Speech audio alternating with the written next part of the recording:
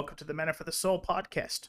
I'm Greg Ledbetter. I'm glad that you join us as we have opportunity to feed our soul with God's Word.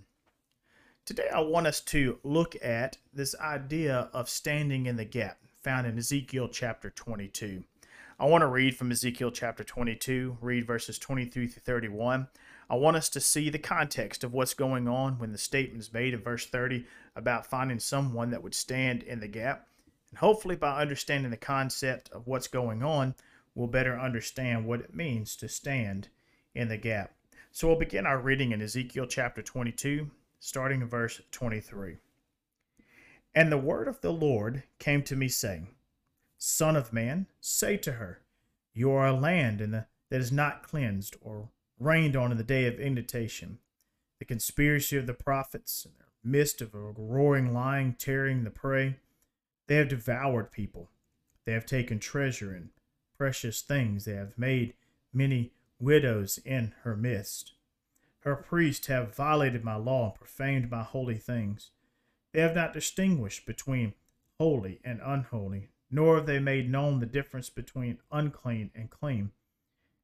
And they have hidden their eyes from my Sabbaths, so that I have profaned among them. Her princes are in the midst are like wolves, tearing the prey, to shed blood and destroy people and to get dishonest gain. Their prophets plaster from the untempered mortar, seeing false visions and divine lies from them, saying, Thus says the Lord God, when the Lord has not spoken. The people of the land have used oppressions, committed robbery, mistreated the poor and needy, and they wrongfully oppressed the stranger. So I sought for a man among them who would be like a wall, standing in the gap before me on behalf of the land. I should not destroy it, but I found no one. Therefore I poured out my indignation on them. I have consumed them with the fire of my wrath, and I have recompensed their deeds on their heads, says the Lord God. I think we can have a understanding of what's going on here by the context of what we're reading. You understand Judah had turned their back on God. They were worshiping idols. They failed to keep the Sabbath, which was a token of their covenant made with God.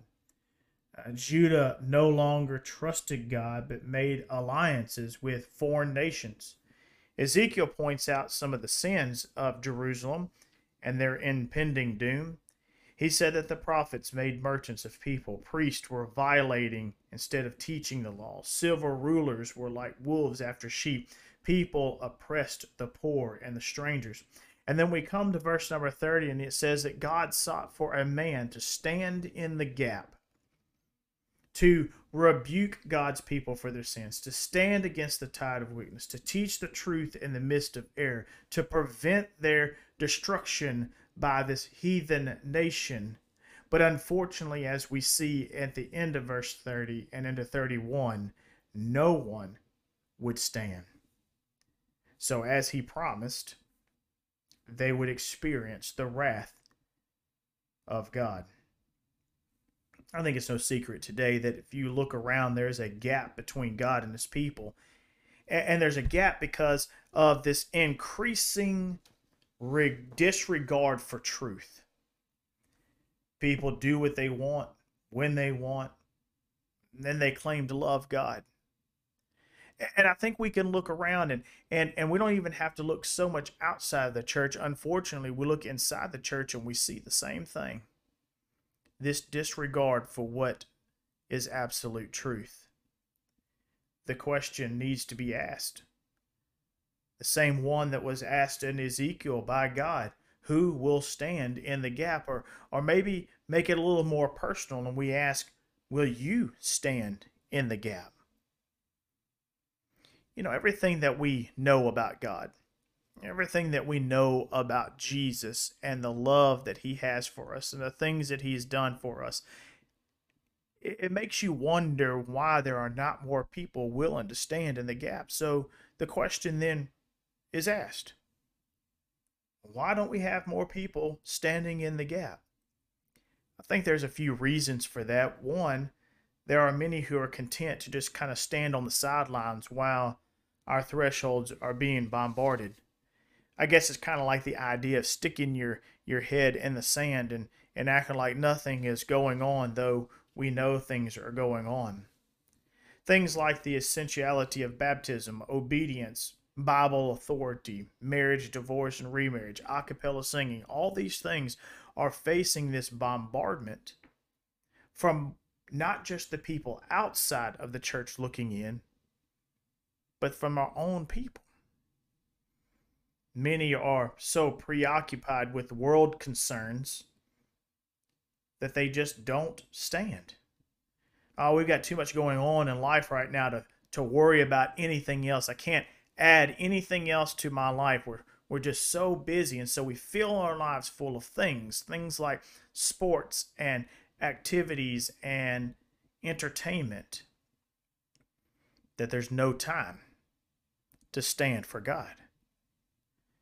Many think that there's this cry for standing in the gap is really nothing more than just an outcry of preachers standing in the pulpit. Many say, well, we preach Jesus, but we need to leave the issues alone. However, that cannot be done. Because to preach Jesus is to preach the issues that he is concerned with, not me. Many are even waiting for someone else to stand for them. We hear things like, well, that's what we paid the minister for. We pay the minister to stand in the gap for us. Or maybe, well, that's what we have our elders for. We put them in these positions. We have these guys in these positions to stand in the gap for us. But you see, it takes everyone to stand in the gap to make a greater difference. So this brings me to who should be standing in the gap. Well, those who love God and his word. In 2 Corinthians chapter 5, verses 14 and 15, it says, "For the love of Christ compels us, because we judge thus. If one died for all, then all died. And he died for all, that those who live should live no longer for themselves, but for him who died for them rose again." You see, it doesn't stop at baptism. It doesn't stop at salvation. It's only the starting point. You see, Ephesians chapter 2, verse 10 tells us we are his workmanship, created in Christ Jesus for good work, which God prepared before that we should walk in them. So the question remains with you. Will you stand in the gap between God and his people? Are you willing to create the bridge that brings people back to their Creator? That's something that I pray that you think about today. That I think you should think long and hard about whether or not you are that bridge, or are you just standing on the sidelines? We need everyone together to stand in the gap. If there's anything that we can help you with, we ask that you would contact us at the North Brandon Church of Christ in Brandon, Mississippi. We ask that you check out our Facebook and YouTube pages for more content. We live stream all of our services, so won't you check us out? Until next time, have a blessed day.